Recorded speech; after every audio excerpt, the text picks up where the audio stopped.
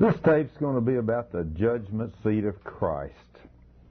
Have you ever stopped to think about what's going to happen when you stand before the King of the universe one day?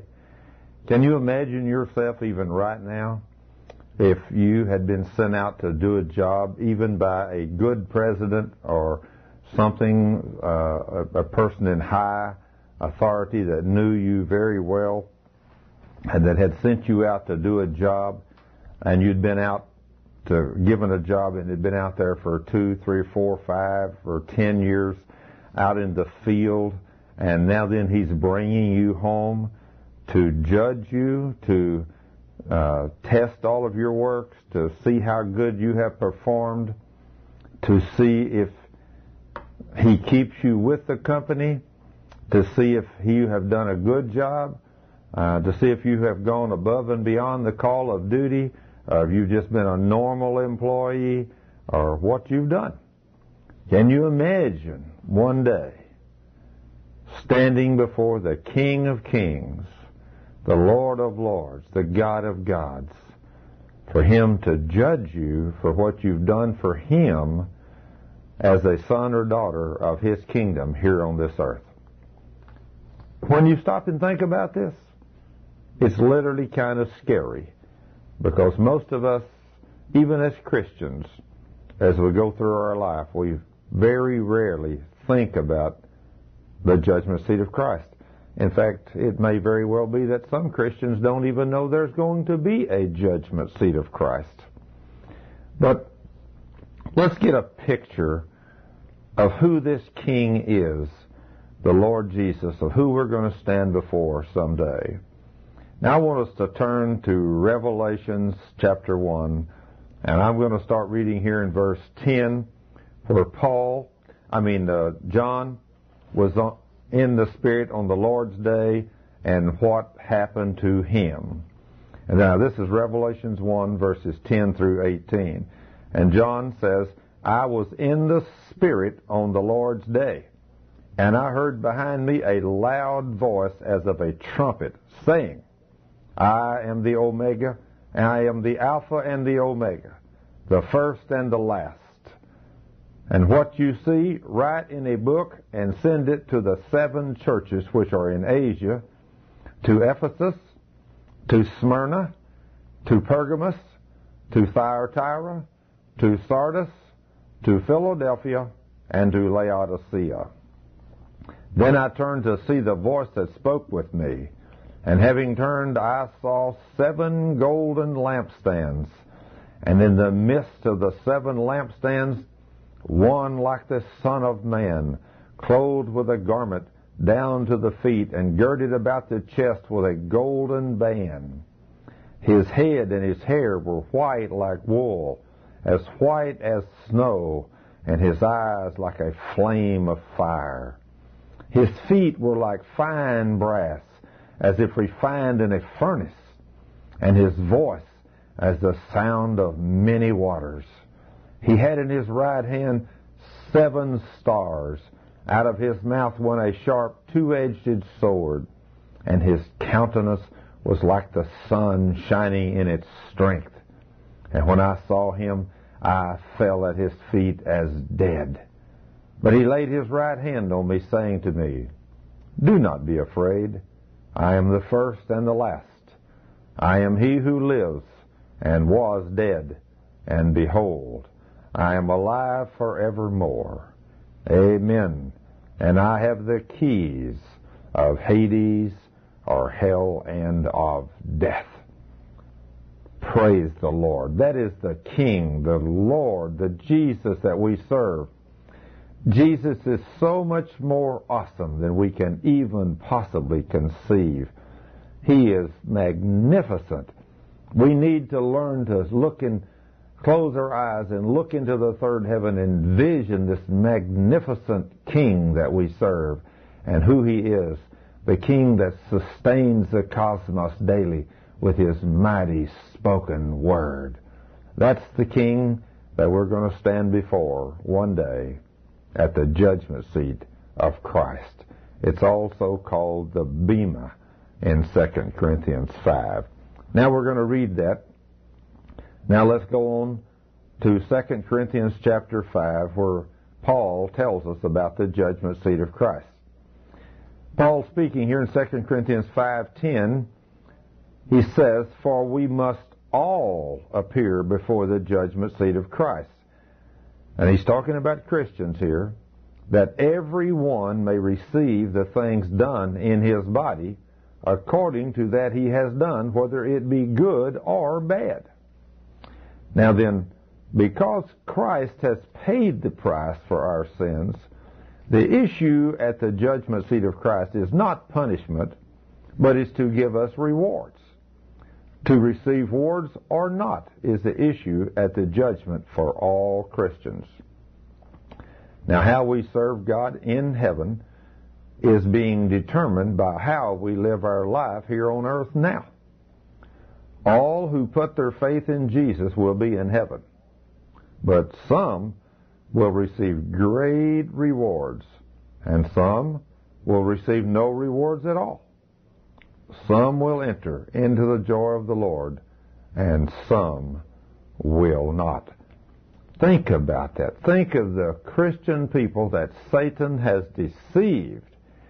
He's kept us so busy doing the things of the world, making a living, and trying to produce enough money and resources to feed our family and drive a good car and live in a nice home and all those things, that we literally have not been about the Lord's work, and one day when we stand in His presence, we will have no rewards. Think, you're only going to be here such a short period of time. Just a few years, 50, 60, 70, 80, 90, or maybe 100 years. Very few people make it to 100. But regardless of how long you live, you want to make sure you are working for the Lord, doing things for Him, so that when you stand in His presence someday, He will be able to say, "Well done, faithful servant." Now let's go over here to Matthew 25:14, and let's read this parable here about the kingdom of heaven. Now then, the Lord Himself was speaking this in Matthew 25:14, and He said, "For the kingdom of heaven is as a man traveling into a far country, who called his own servants and delivered unto them his goods." Now this is a picture of what the Lord has done for us. And said, "Unto one He gave 5 talents, to another 2 talents, and to another 1 talent, and to every man according to his several ability. And straightway he took his journey. Then he that had received the 5 talents went and traded with the same, and made them other 5 talents. And likewise he that had received 2 talents, he also gained other 2. But he that had received 1 went and dug in the earth, and he hid his Lord's money. After a long time the Lord of those servants cometh back, and he reckoneth with them. And so he that had received 5 talents came and brought the other 5 talents, saying, Lord, you delivered unto me 5 talents. Behold, I have gained besides them 5 more talents. His Lord said to him, Well done, thou good and faithful servant. You have been faithful over a few things. I will make you ruler over many things. Enter into the joy of thy Lord. Isn't that wonderful? That's what we want to hear the Lord say, isn't it? And go on in verse 22. He also that had received the 2 talents came and said, Lord, you delivered unto me 2 talents. Behold, I have gained 2 other talents besides them. And his Lord said unto him, Well done, good and faithful servant. You have been faithful over a few things. I will make you ruler over many things. Enter thou into the joy of thy Lord. Now just look at this. The ones that had 5 or the one that had 2, they did according to their abilities, and the Lord rewarded them bountifully. But let's look about this one that received 1 in verse 24. Then he which had received the 1 talent came and said, Lord, I knew that you were a hard man, reaping where you have not sown, and gathering where you have not strowed. And I was afraid. So I went and hid your talent in the earth. Lo, here is your talent.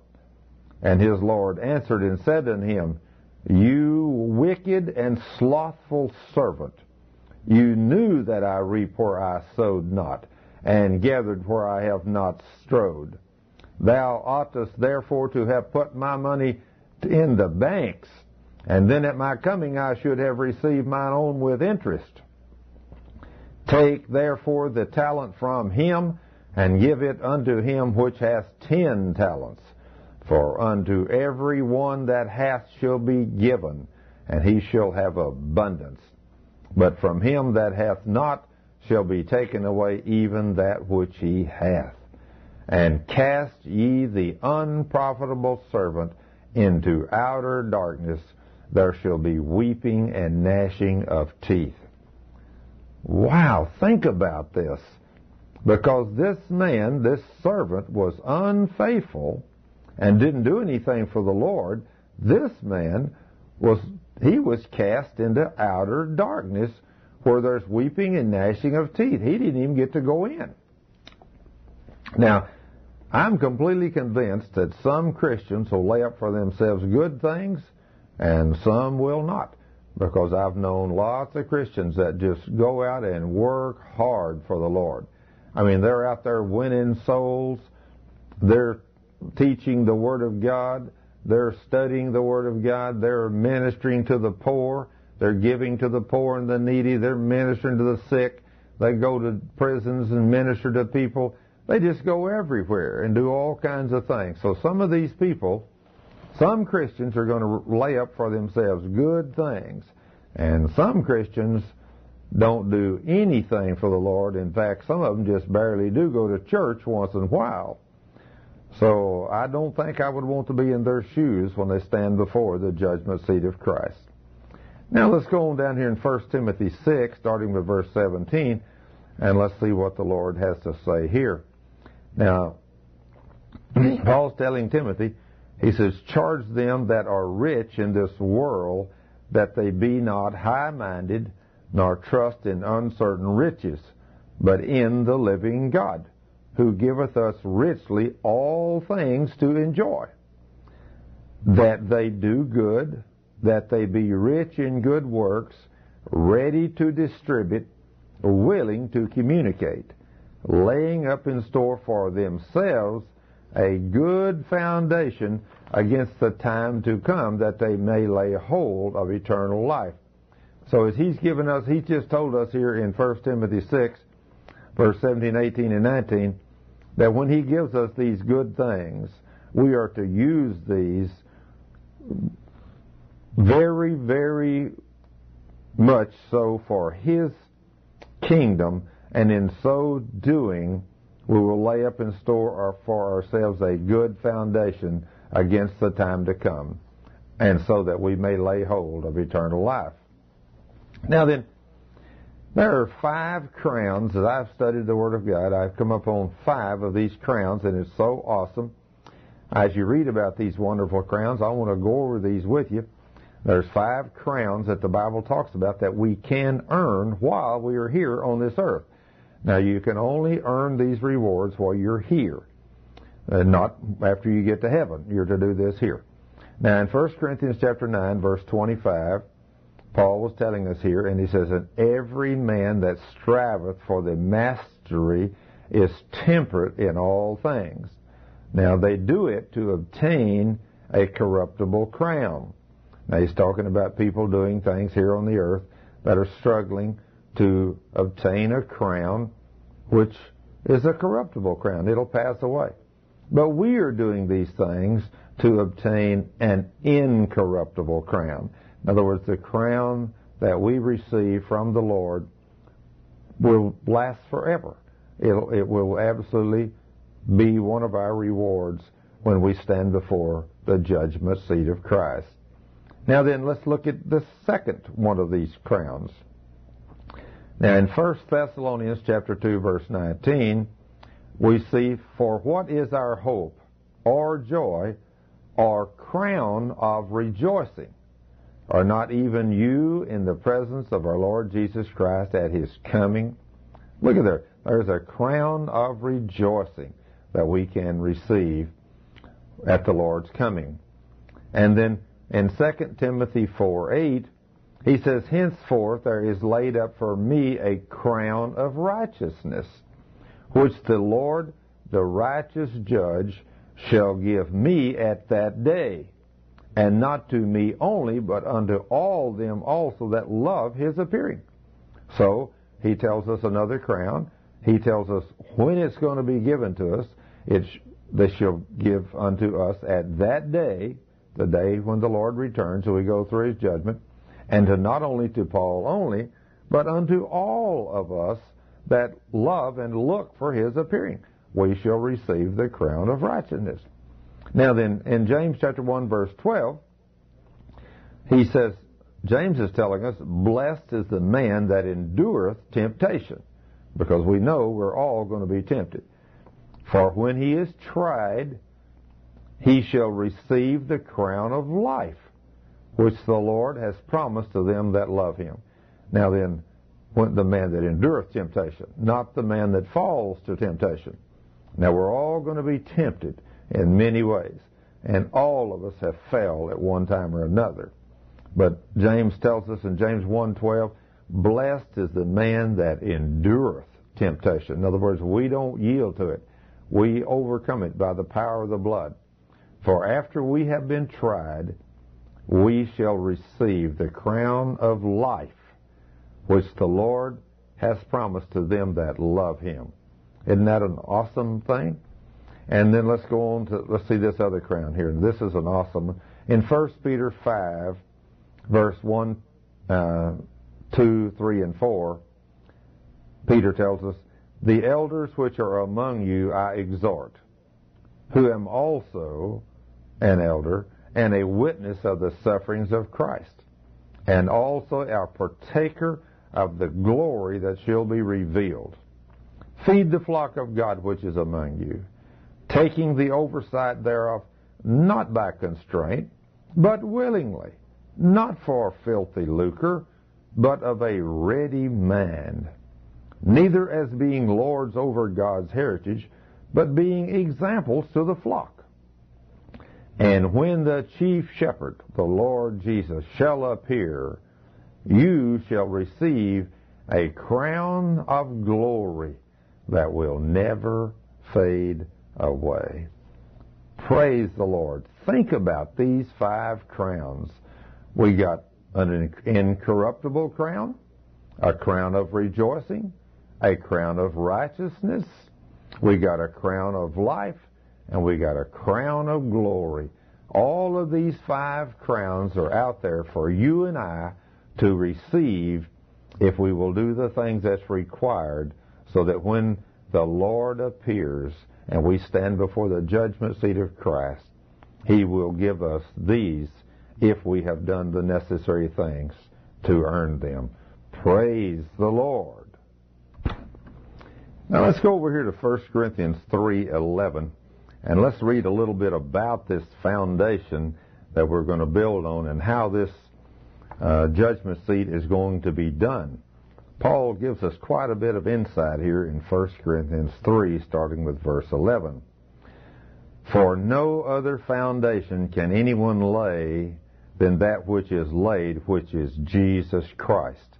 So if you're trying to obtain your works or your rewards through some other foundation besides Jesus Christ, forget it. You have no foundation to build on. There is no other than Christ. Verse 12 says, now if anyone builds on this foundation, the foundation of Christ, with gold, silver, precious stones, or wood, hay, or straw. Now you can build with any of those things. Each one's work will become clear, for the day will declare it, because it will be revealed by fire, and the fire will test each one's work of what sort it is. Now, the fire of God is going to test each one of our works, and everything we've done will be laid bare before the Lord. Now, let's go on to verse 14 in 1 Corinthians 3. If anyone's work which he has built on, it endures, he will receive a reward. Now, if anyone's work is burned, he will suffer loss, but he himself will be saved, yet so as though by fire. Do you not know that you are the temple of God, and that the Spirit of God dwells in you? I'm going to stop here just a minute. I don't think most of us as Christians really realize that our bodies is the dwelling place or the temple of the Holy Spirit of the living God on this earth. Most of us, and just like I used to be, I'm not so bad as I used to be, but praise God, I hope I'm getting better. But a long time ago, I didn't act like a dwelling place for the Holy Spirit. I did a lot of things that didn't bring glory and honor to the Lord, and I am so grateful for His mercy and grace. But now that I have learned, because by reading scriptures like this one in verse 16 in 1 Corinthians chapter 3, Paul's telling us, do you not know that you are the temple of God and that the Spirit of God dwells in you? That's kind of awesome when you stop and think about that. Verse 17, he says, if anyone defiles the temple of God, God will destroy him. For the temple of God is holy, which temple you are. So I would say we need to take pretty good care of this temple, because if we start doing things that defiles this temple, like if we start sinning, if we start committing adultery and all kinds of things, if we start defiling the temple of God, it says God will destroy us. In other words, He'll destroy our body, which means very clearly that we could die early because of these crazy things we do. Now, verse 18 says, let no one deceive himself. If anyone among you seems to be wise in this age, let him become a fool that he may become wise. For the wisdom of this world is foolishness with God. For it is written, He catches the wise in their own craftiness, and again, the Lord knows the thoughts of the wise, that they are futile. Just think about that. The Lord even knows your thoughts. Even before you speak, He knows what your thoughts are. Verse 21 says, therefore let no one boast in men, for all things are yours. Whether Paul or Apollos or Cephas or the world or life or death or things present or things to come, all are yours, and you are Christ, and Christ is God. I mean, that is absolutely awesome when you think about what He has given us here on this earth. By the Holy Spirit living in us and us being the temple of God, He has literally given us all things. Now then, from all these verses we read, are you ready for this time in your life when you will stand before the Lord to be judged for everything you have done? Everything. Everything since you became a Christian. Now, before you became a Christian, He was not holding those things against you. And when you come to Jesus and accepted Him as your Lord and Savior, the blood of Jesus cleansed you from all unrighteousness and washed away all of your sins. Now it's time to start earning your rewards, because you have been taken out of the kingdom of darkness and you have been translated into the kingdom of our Lord and Savior, Jesus Christ. Now then, you're supposed to work to earn your reward so you'll have a great place in eternity. Can you imagine now? After what Jesus has done for me and you on the cross, I personally want to do all that I can for Him while I am here on this earth, because I want to do good work for the Lord. I want to serve the King. I want to do the things that He says, like in Colossians 3:23, when the Lord says, whatever you do on this earth, work at it with all of your heart as unto me and not unto man, because I will be the one that will give you your final reward. Lots of people, even Christians, they do as little work as possible at work. They hide. They don't go overboard to do good things. They just go to work in the morning. They grumble during the day.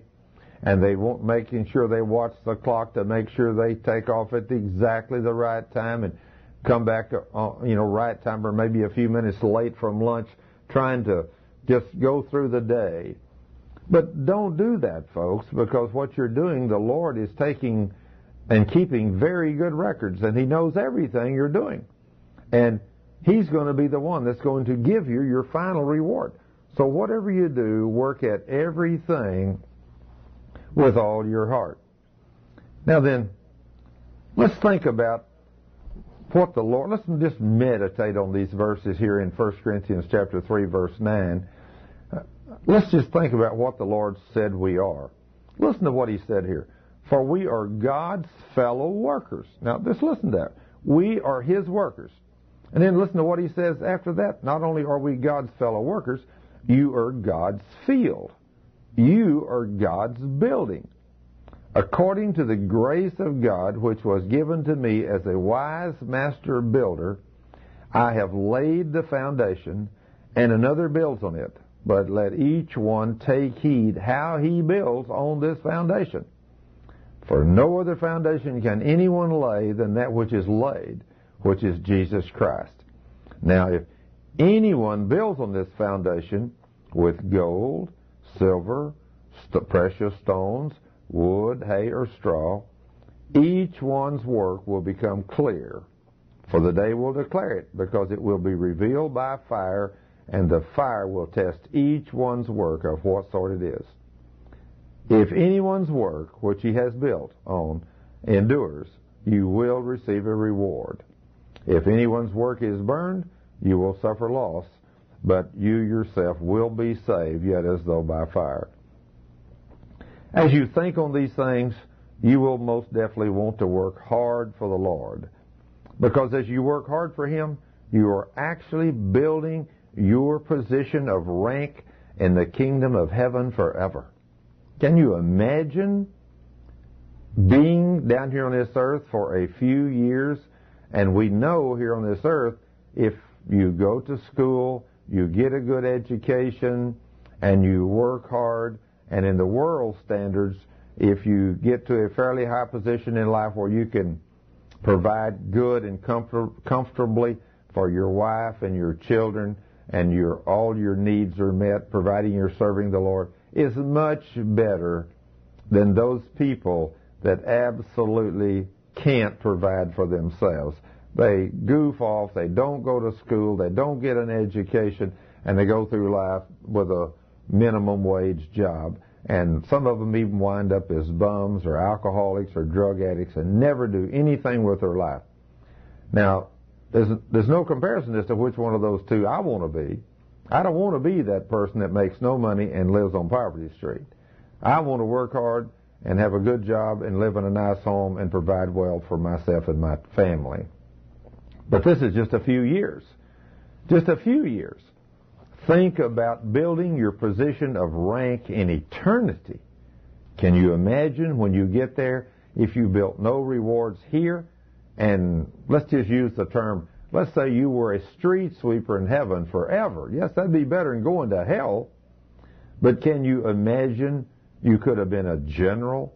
You could have set, the Lord clearly tells us in Revelation 3:21, to those of us that overcome on the earth, He will allow us to sit with Him in His throne in eternity. Wow, can you imagine that? Sitting with the Lord in His throne and serving Him up there. I want to be as far up there as I can get. I'm going to work as hard as I can for the Lord. I do not want to be ashamed to die when the day comes for me to die. I want to know I've done the best I could for the Lord. Now then, when will this judgment take place? Well, let's see what the Word of God says about this judgment. When will this judgment take place? It will take place when Jesus returns to catch us away in the air. Let's go to Matthew chapter 16, start with verse 27. The Lord says here, "For I, the Son of Mankind, shall come with my angels in the glory of my Father, and judge each person according to his deeds." Boy, that couldn't be no clearer, could it? And then in 1 Thessalonians 3:12, "And may the Lord make your love to grow and overflow to each other and to everyone else, just as our love does toward you. Now this will result in your hearts being made strong, sinless, and holy by God our Father, so that you may stand before Him guiltless on that day when our Lord Jesus Christ returns with all those who belong to Him." Now see, here's a couple of places we found out that when this judgment's going to take place, it's going to take place when the Lord returns. Now we need to be very careful about how we do these things and how we judge people, because the Word of God tells us in 1 Corinthians chapter 5, the Lord told us, "So be careful not to jump to conclusions before the Lord returns as to whether someone is a good servant or not. When the Lord comes, He will turn on the light so that everyone can see exactly what each one of us is really like, deep down in our hearts. Then everyone will know why we have been doing the Lord's work. At that time, God will give to each one whatever praise is coming to him." Can you imagine that? He's going to turn on the light and everybody will know why we did all the things we did, whether we did them out of love, whether we did them out of selfish reasons, or why we did these things. Wow, everybody will know. That is going to be some day when that judgment comes. So let's do everything we can to get ready for that day. Make sure we've confessed our sins. Make sure we're walking in obedience to the Word. Make sure we're going to church. Make sure we're tithing and worshiping and praising and studying the Word of God. How do we get ready to meet the Lord? According to Revelations 19, he says, "Rejoice and honor Him, for the time has come for the wedding banquet of the Lamb, and His bride," that's us, "has prepared herself. She is permitted to wear the cleanest and whitest and finest of linens." Now, fine linen represents the good deeds done by the people of God. Wow. You know, some of us will probably go to heaven in our salvation garment because we've not done anything for the Lord.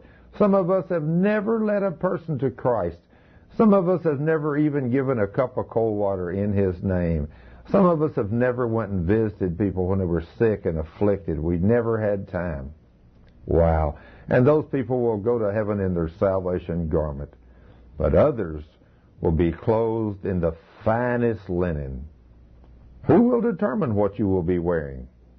You will. You will be the one to make that decision. If while you're here on earth, you make a decision to serve the Lord, study His Word, and go out and do these great and mighty good deeds for the Lord and for His people, then if you make that decision, you will determine your position of rank in eternity. Now, when the Lord comes, what will the Lord be looking for in our lives? Well, again, let's see what the Scripture says. The Scripture says He will be a fruit inspector. He will be looking for fruit. Do you ever think about yourself as being a fruit bearer? Well, let's see what Philippians chapter 1, verse 9, 10, and 11 says.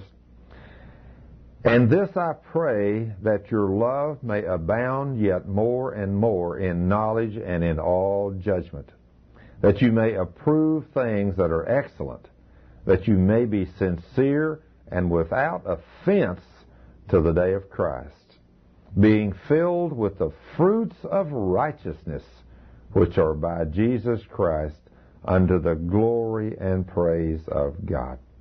Now, therefore it says in verse 10, without offense, I'm telling you, folks, you can't live today without offenses coming to you. But whatever you do, don't receive them, Because if people do offend you and you receive them and you get offended at people, you will cut off your love walk, and therefore you will cut off the answers to your prayers. And you will cut off also these fruits of righteousness. So whatever you do, do not receive these offenses. Walk in love. Now maybe you've never thought of yourself as a fruit-bearing tree growing in a field. That does sound kind of strange, isn't it? But in 1 Corinthians chapter 9, the Lord told us here through the Apostle Paul, "For we are God's fellow workers. You are God's field, and you are God's building." Isn't that amazing how he refers to us? You know, I think that most people are like myself. I never thought of God as a farmer, but it says he is. We are God's field, and we are God's building. So he must be the farmer. Let's see what James 5:7 says.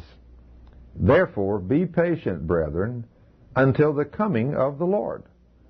See how the farmer waits for the precious fruit of the earth, waiting patiently for it until it receives the early and latter rain." See there? Even the Scripture calls God a farmer. And he said the farmer is waiting for the precious fruit of the earth. What is the fruit of the earth? It's souls. That's why the Lord told us to go out and win souls into the kingdom. He said those that win souls are wise, and they shall shine as the stars in the firmament forever. You ever dreamed of being a star? Well, don't go to Hollywood to become a star, because even if you make it there on earth, you're only going to be a star for a little while. But in eternity, if you as a Christian will get out there and start doing good things for the Lord and winning people to Jesus, you will begin to build your position of rank in eternity, and you, he says, you will become a star in his kingdom, and you will shine as the stars in the firmament forever. You know, it's very important to the Lord that you bear much fruit. Do you think a farmer wants his field to bear much fruit? You know, I've done a lot of farming in my life, and I know anytime I go out there and plow and sow seed and fertilize, I hope the rain comes, because I certainly want an abundant crop. But let's go to John chapter 15 and start with verse 8 and read verse 8, and let's see what the Scripture says here. Verse 8, it says, "My true disciples produce bountiful harvest, and this brings great glory to my Father." Just think, his true disciples. They produce bountiful harvest. So if you want to be a true disciple of the Lord, then you're going to have to be out there producing a bountiful harvest. Now, what happens if you do not bear fruit, and what happens if you do bear fruit? Now, I know many Christians that don't bear any fruit, and I know Christians that bear all kinds of fruit. Well, let's go to John chapter 15, verse 2, and let's see what the Lord says happens to those that bear fruit and those that do not bear fruit. In John 15:2, the Lord says, "Every branch in me," Jesus, "that does not bear fruit, he takes away," or he cuts off, "and every branch that bears fruit, he prunes, that it may bear more fruit." Now, think about what that just said. If you are a Christian and you're not about the Lord's work, he will give you so many years, and only he knows what that is, to do what he told you to do. If you bear no fruit, he will cut you off. In other words, what I'm trying to say, you will die on this earth prematurely, and you will come home to heaven. You will not be able to enjoy the long life that you were supposed to, because you did not bear fruit. Now, he will not let you stay here if you're not fruitful, because he says in the last part of this verse, "And every branch that bears fruit, he prunes it so that it may bear more fruit." So when we go out there and start producing fruit, he will train us and teach us, and he will put us through trials and tests to train and teach us how to be more fruitful, because that's what this wonderful farmer is waiting for. He's waiting for the harvest of the earth, which is souls. Now, how do you bear this fruit? John 15:4 says, "Take care to live in me, and let me live in you. For a branch can't produce fruit when severed from the vine, nor can you be fruitful apart from me." Yes, I am the vine, Jesus said, and you are the branches.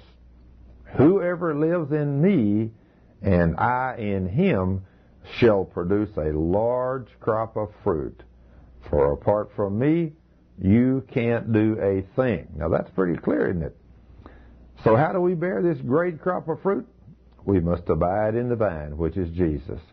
And what does it mean to you to abide in the vine and for him to abide in you?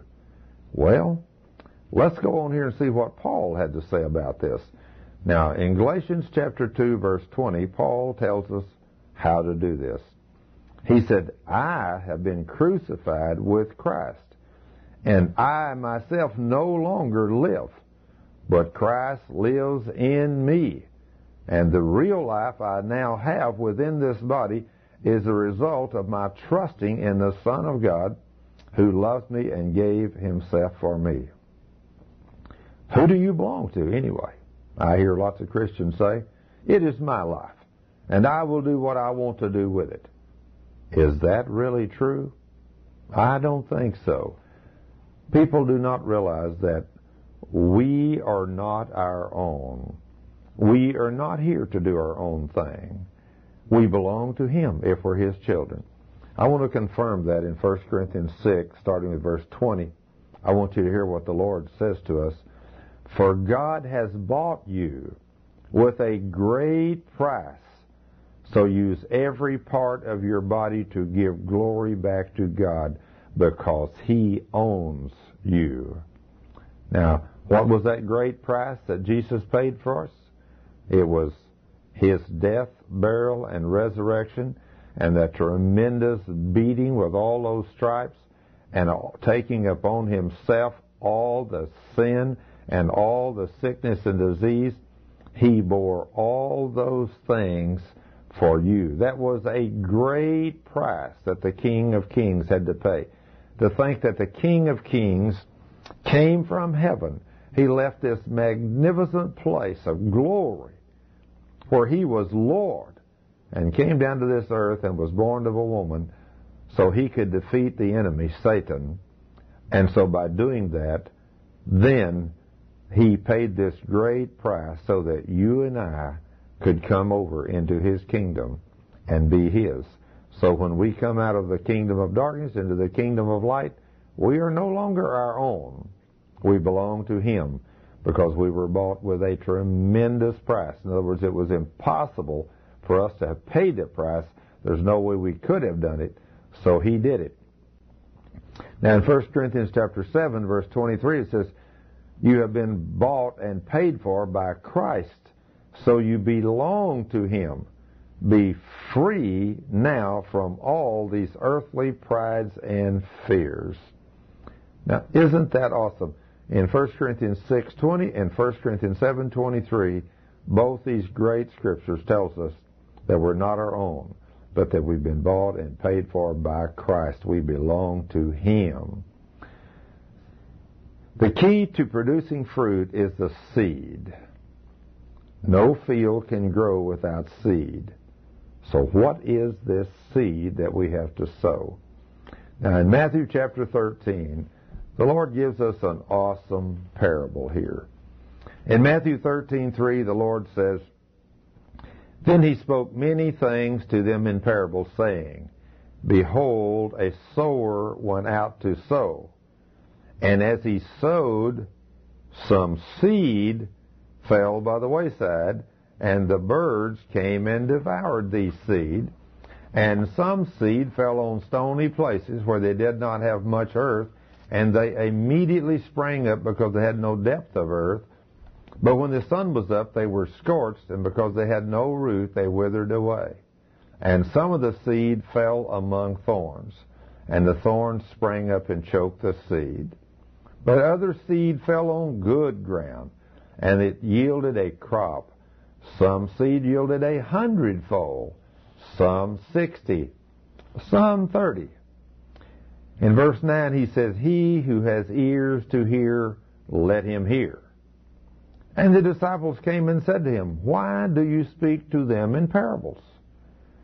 He answered and said unto them, "Because it has been given to you to know the mysteries of the kingdom of heaven, but to them it has not been given to them. For whoever has, to him more will be given, and he will have abundance. But whoever does not have, even what he has will be taken away from him. Therefore, I speak to them in parables, because seeing they do not see, and hearing they do not hear, nor do they understand. And in them the prophecy of Isaiah is fulfilled, which says, Hearing you will hear, and shall not understand, and seeing you will see and not perceive. For the hearts of this people have grown dull, their ears are hard of hearing, and their eyes they have closed. Lest they should see with their eyes and hear with their ears, lest they should understand with their hearts and turn, so that I should heal them. But blessed are your eyes, for they see, and your ears, for they hear. For assuredly I say to you, that many prophets and righteous men desired to see what you see, and did not see it, and to hear what you hear, and they did not hear it. Therefore hear the parable of the sower. This is very, very important. Starting in verse 19, there's some very, very important truths in the next few verses about this seed and what happens to this seed when it's sown. Starting in verse 19, our Lord says, when anyone hears the word of the kingdom. Now think about that. That's any of us. When any of us hears the word of the kingdom, or the word of God, and does not understand it, then the wicked one, which is Satan, comes and snatches away that was sown in his heart. This is he who receives seed by the wayside. Now that is so important. Lock on to this. You need to learn how to prevent Satan from snatching this seed away from you, because the seed is the Word of God. But when you try to sow that in your heart, if you don't fully understand it, Satan can come immediately and steal the seed out of your heart.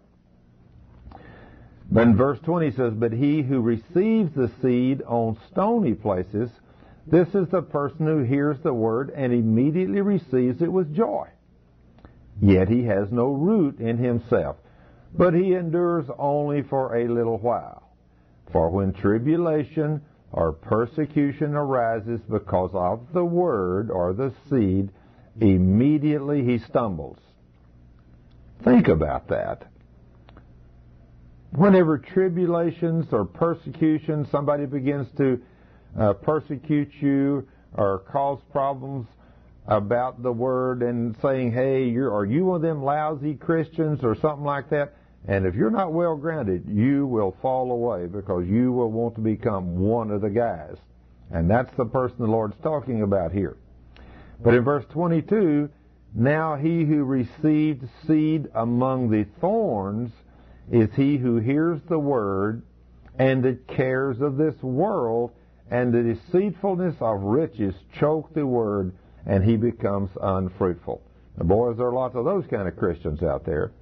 Whenever you receive that seed and the cares of this world, in other words, you got to have another car, you got to have a better house, you got to have more riches, you got to have a bigger boat, so you got to work hard, you don't have time for God, so you don't produce any fruit.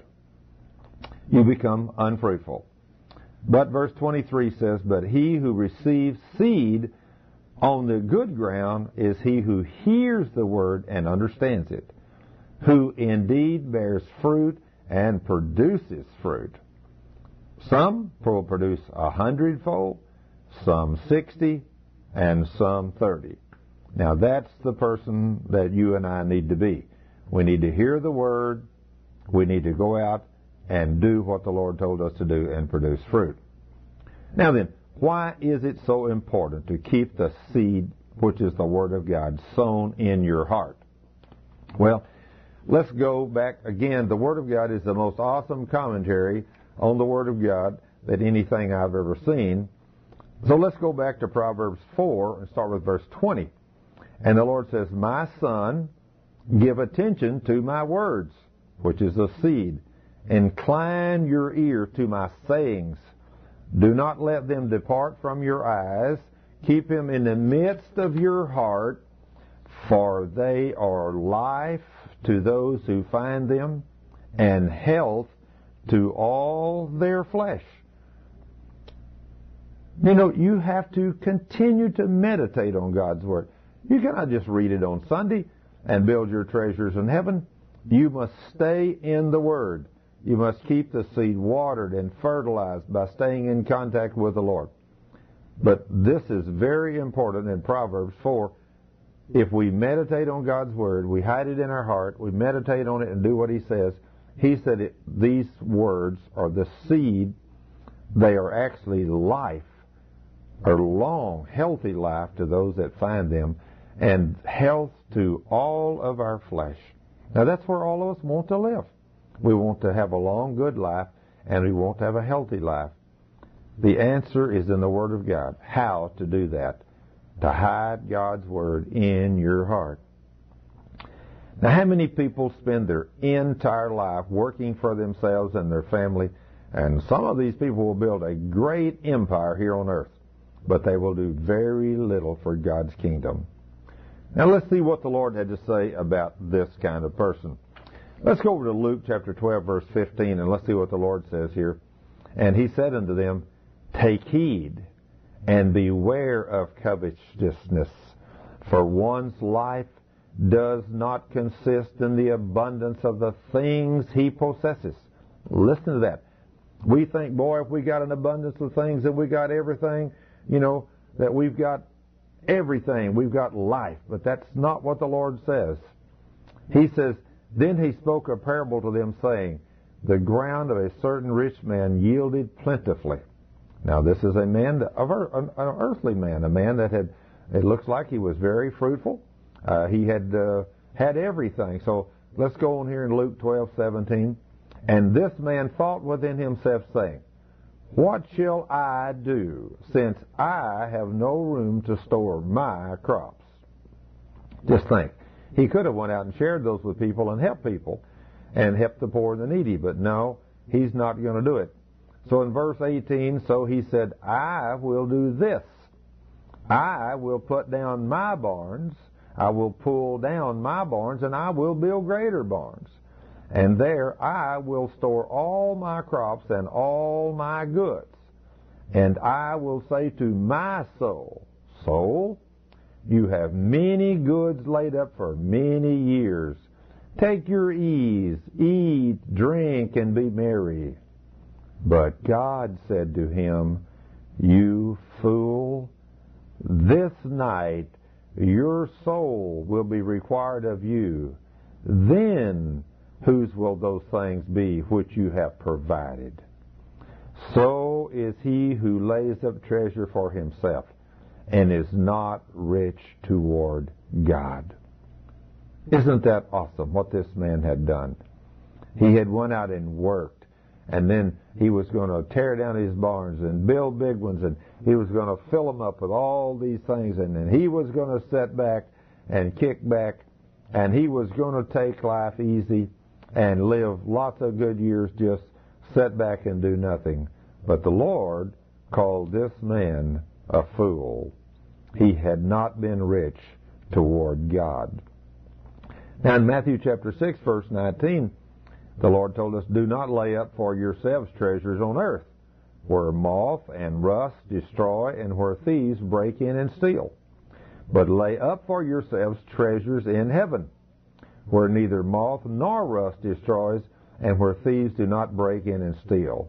For where your treasure is, there your heart will be also." So it's very easy to find out where your treasure is, where your heart is.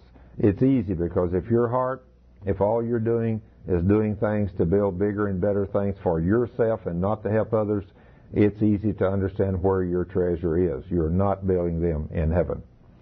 Do you think it is wrong to strive to lay up reward for yourself in heaven? I believe the more you understand the judgment seat of Christ, the more good works you will want to do. I believe that we should all be striving to have every crown and every reward so that we can have great, great rewards when we get to heaven. And in Luke chapter 6, verse 32 and on, it says, "But if you love those who love you, what credit is that to you? For even sinners love those who love them. And if you do good to those who do good to you, what credit is that to you? For even sinners do the same. And if you lend to those from whom you hope to receive back, what credit is that to you? For even sinners lend to sinners to receive as much back. But love your enemies, do good, and lend, hoping for nothing in return, and your reward will be great, and you will be sons of the Most High, for He is kind to the unthankful and the evil. Therefore, be merciful, just as your Father also is merciful. Judge not, and you shall not be judged. Condemn not, and you shall not be condemned. Forgive, and you will be forgiven." Then this is a powerful verse in Luke 6:38. The Lord says, "Give, and it will be given to you. Good measure, pressed down, shaken together, and running over will be put into your bosom. For with the same measure that you use, it will be measured back to you." Now, from the world standards, that don't make any sense at all. But this is the kingdom of God we're talking about. And since the Lord is in control of this kingdom, He tells us to give, and if we will, it will be given back to us. Now, there's no doubt in my mind, the more we understand the judgment, the more good deeds we will want to do for other people. There's just absolutely no two ways about it. Now, there's a tremendous story here in Luke chapter 14, verse 12, 13, and 14. Very few people believe this or know this, or at least we don't act like we do. In verse 12 of Luke 14, the Lord told us, "Then He also said to him who invited him, when you give a dinner or a supper, do not ask your friends, your brothers, your relatives, nor rich neighbors, lest they also invite you back and you be repaid. But when you give a feast, invite the poor, the maimed, the lame, the blind, and you will be blessed, because they cannot repay you, for you shall be repaid at the resurrection of the just." Isn't that awesome? To think when we do those things, we are building our rewards in heaven, and we will receive that reward at the resurrection of the believers or the just. What are we to command others to do in this realm? In 1 Timothy 6, starting with verse 17, the Lord told us, "Command those who are rich in this present age not to be haughty, nor to trust in uncertain riches, but in the living God, who gives us richly all things to enjoy. Let them do good, that they be rich in good works, ready to give, willing to share, storing up for themselves a good foundation for the time to come, that they may lay hold of eternal life." Now just think about that. In 1 Timothy 6, verse 17, he didn't say, "Do these things if you want to." He said, "I command." He says, "Command those who are rich in this present age not to be haughty." We are to command them. Now, sometimes people think you're arrogant when you do these kind of things, but you're just doing what the Lord says. We are to command people that are rich in this present age not to be haughty, or nor to trust in uncertain riches, but in the living God who gives us richly all things to enjoy. We're not to store up for ourselves things on this earth, but we're to store up a good foundation for the time to come, that we may lay hold on eternal life. The judgment seat of Christ is only for the believing Christian. Since the punishment we deserve has already been paid by Christ, the judgment seat will not be to judge sin. It will be to pass out the rewards we have earned while we're here in the body, here on the earth.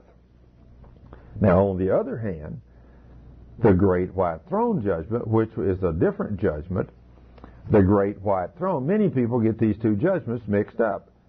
But the judgment seat of Christ will be for the Christians, and the great white throne will be for the lost.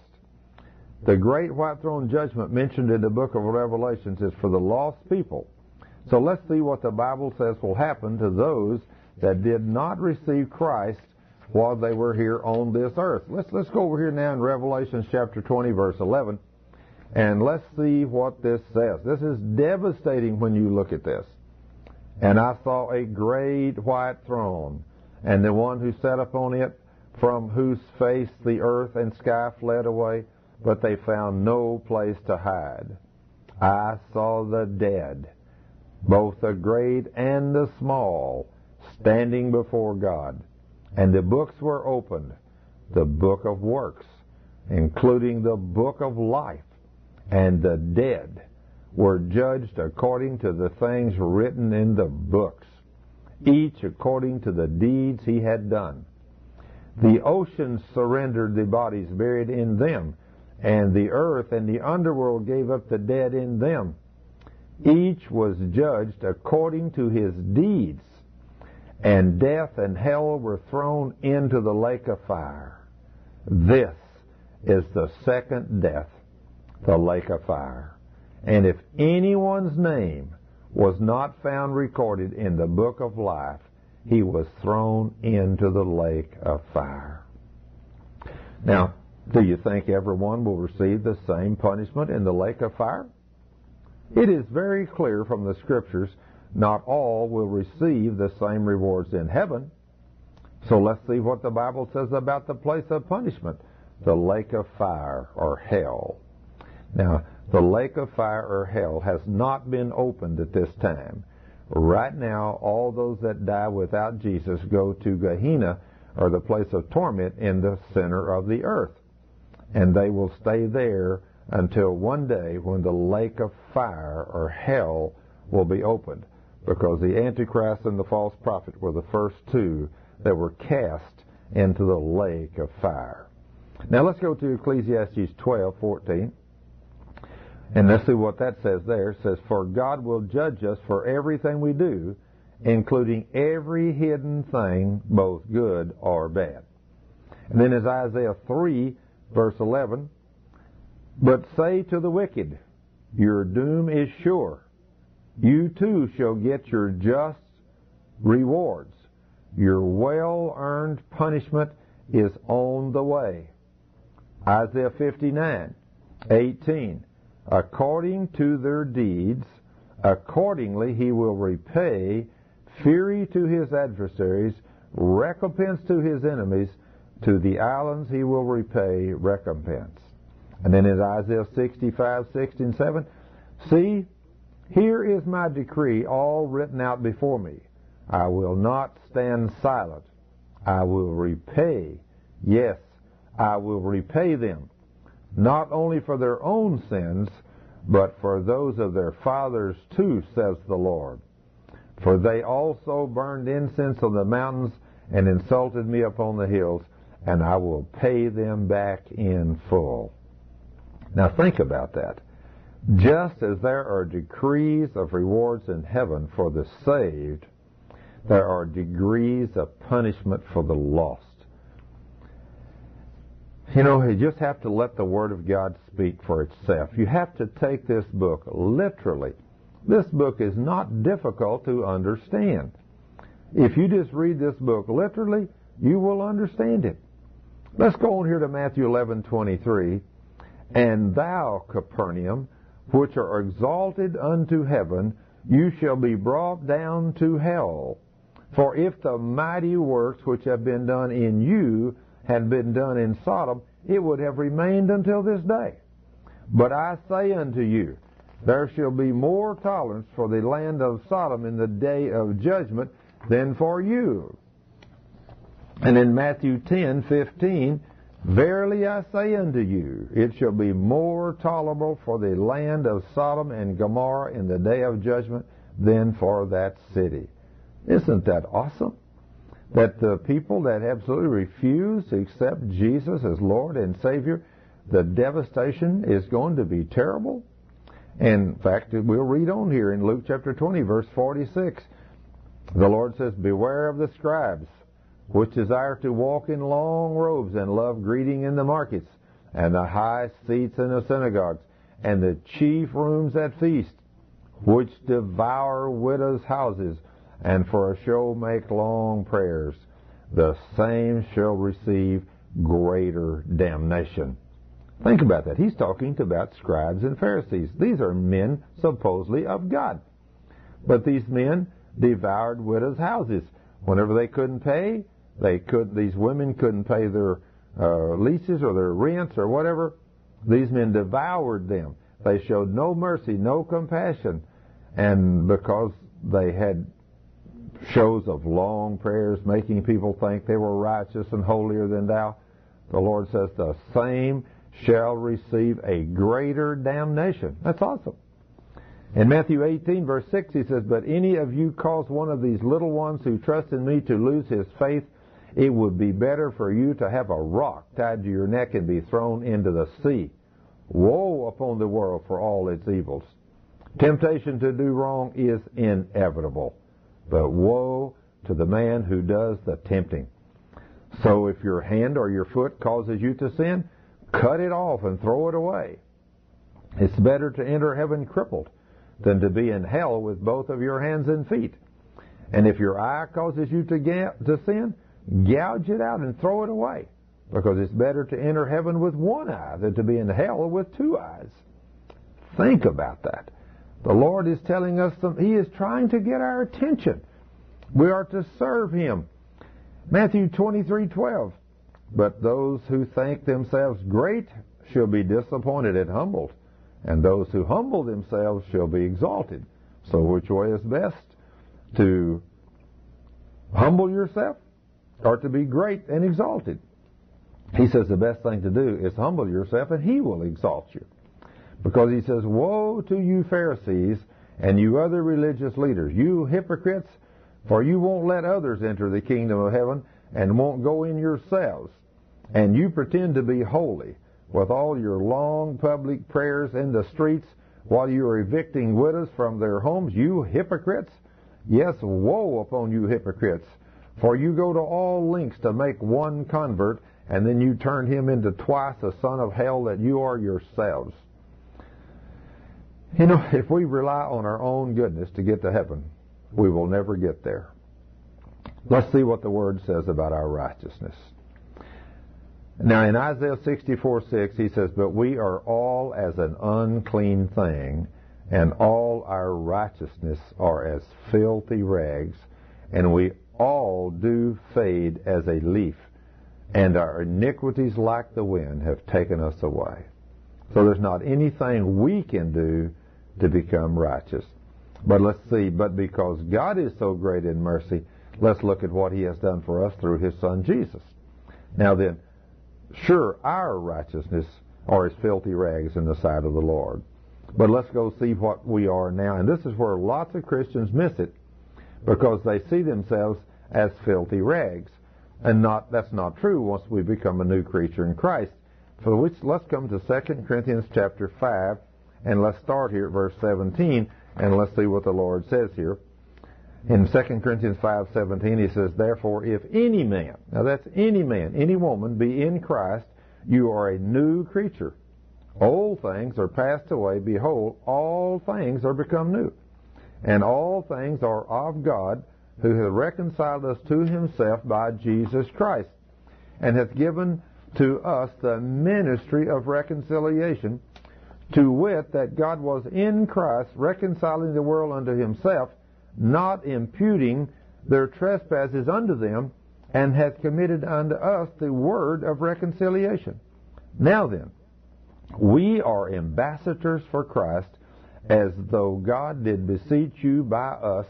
We pray you in Christ that be ye reconciled to God. For he hath made him, Jesus, for God hath made Jesus to be sin for us, who knew no sin, that we might be made the righteousness of God in Christ. Wow! Just think. Now, once, while we were yet sinners, our righteousness was as filthy rags. The best we could do was as filthy rags before the Lord. But when we come to Jesus and we get saved, because he was perfect, and because of his blood, and his blood washed away and cleansed all of our sins, we are no longer that old, unrighteous, unholy sinner.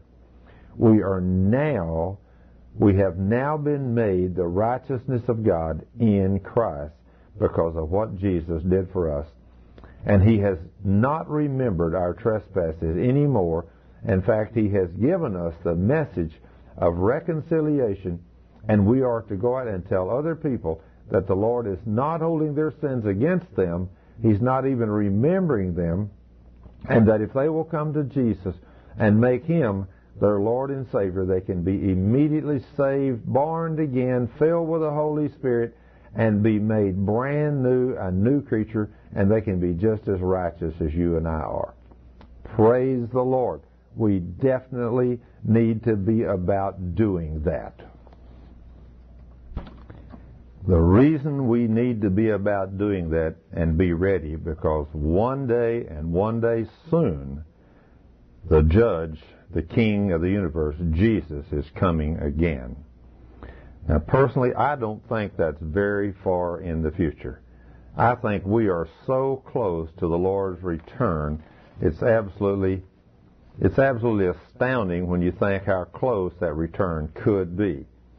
Now, it could be any time.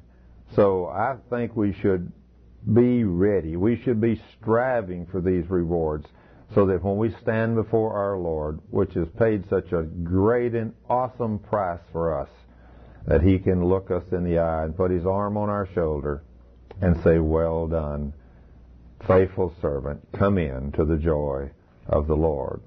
Now, we need to be doing these things. Now, in Matthew chapter 16, verse 27, the Lord says, "For I, the Son of Mankind, shall come with my angels in the glory of my Father, and I will judge each person according to his deeds."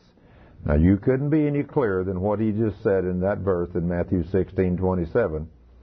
For Jesus, the Son of Man, he is going to come with all of his angels. One day he's going to bust that eastern sky wide open, and here he's going to be.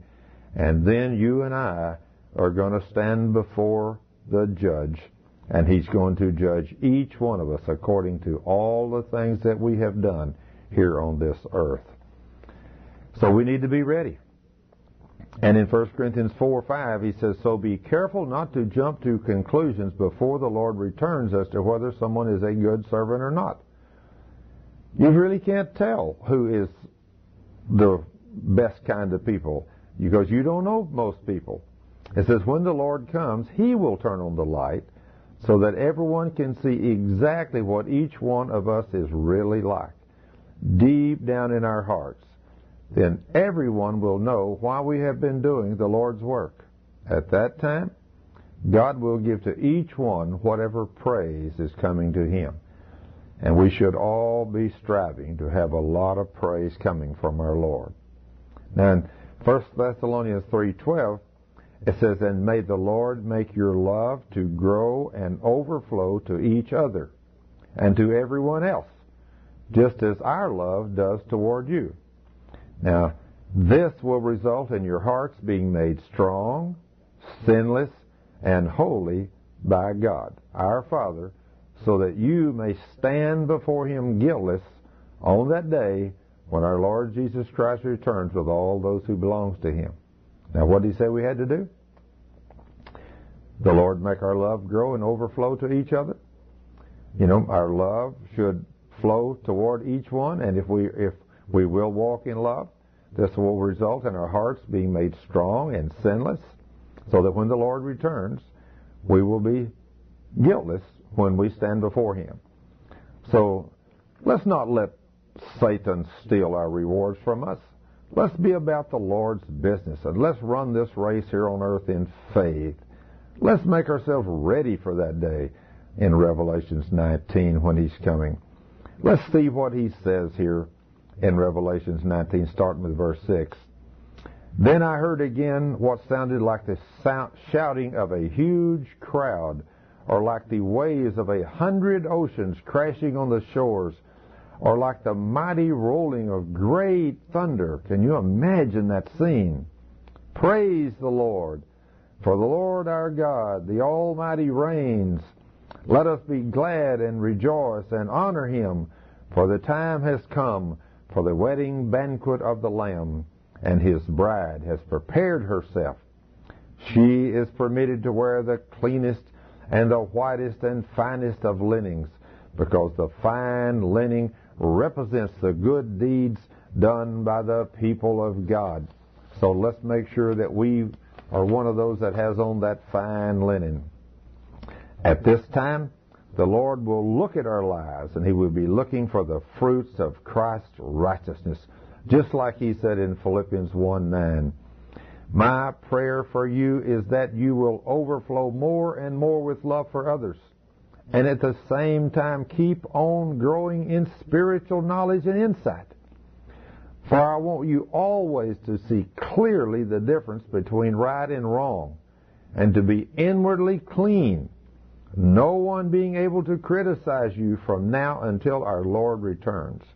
May you always be doing those good, kind things that show you are a child of God, for this will bring much praise and glory to the Lord.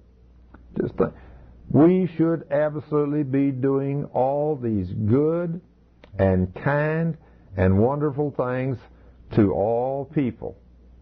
Because if we are doing those good, kind things, that literally shows that we're God's people.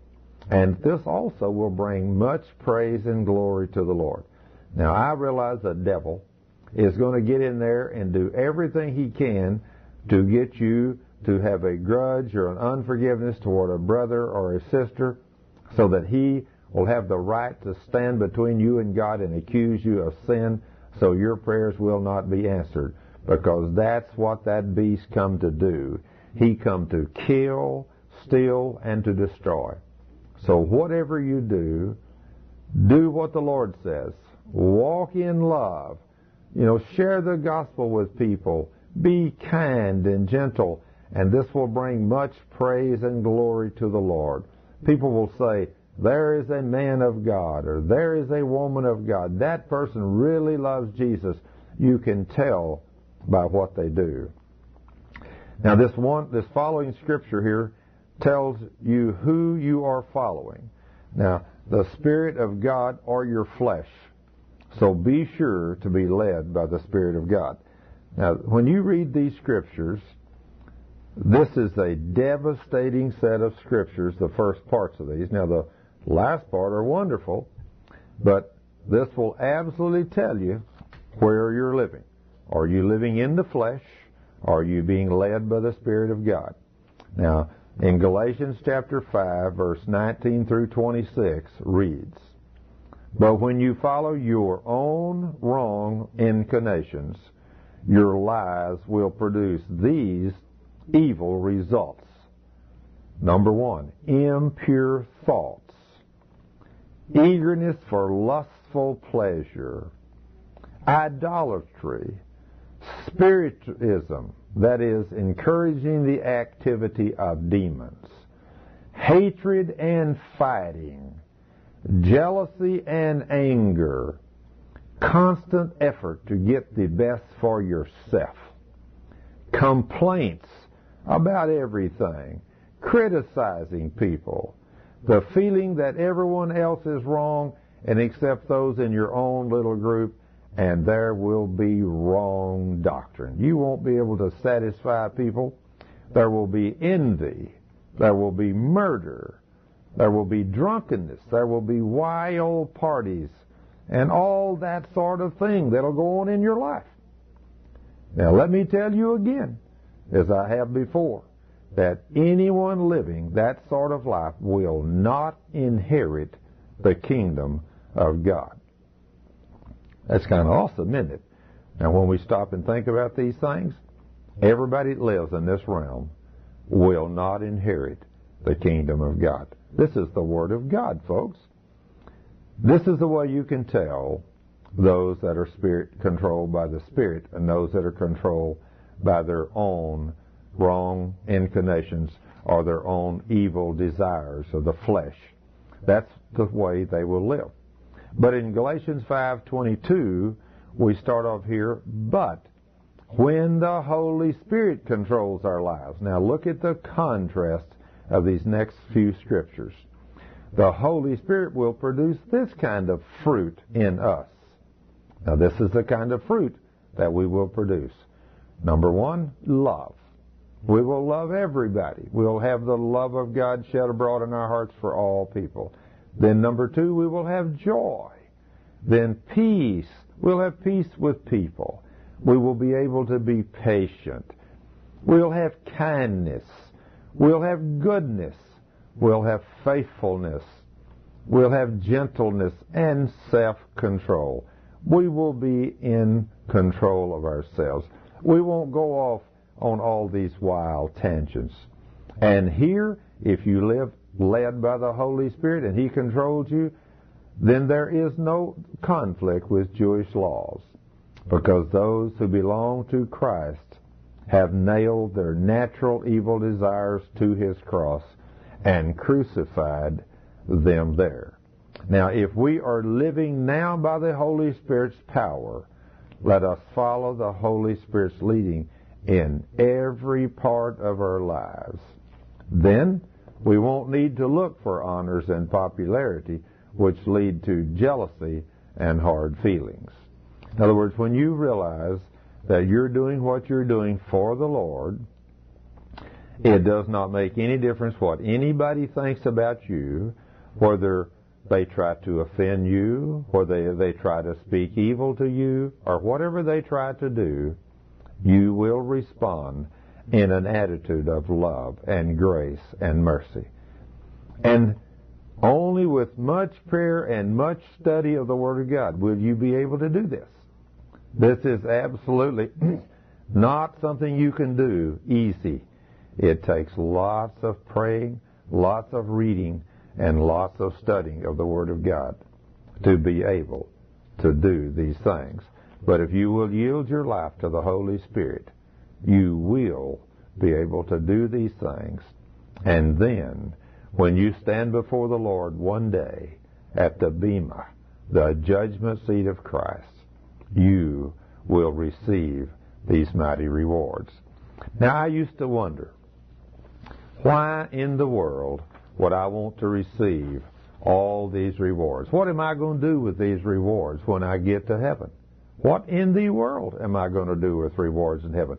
When I get there and I have everything, I won't be able to put on 5 crowns and walk around.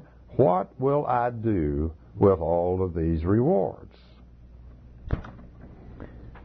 Now, these crowns that we have observed, as I wondered what I would do with these crowns, over here in Revelation chapter 4, verses 10, one day I was reading here, and I saw where that, in this great and awesome scene, where the 24 elders fell down before Him and worshiped Him, the eternal living one, which was Jesus, and they cast their crowns before the throne, singing, O Lord, you are worthy to receive the glory and the honor and the power, for you have created all things. They were created and called into being by your act of will. When I read that, I thought, I want to obtain every reward I possibly can. I want to diligently study the Word of God. I want to be an obedient son. I want to serve the King.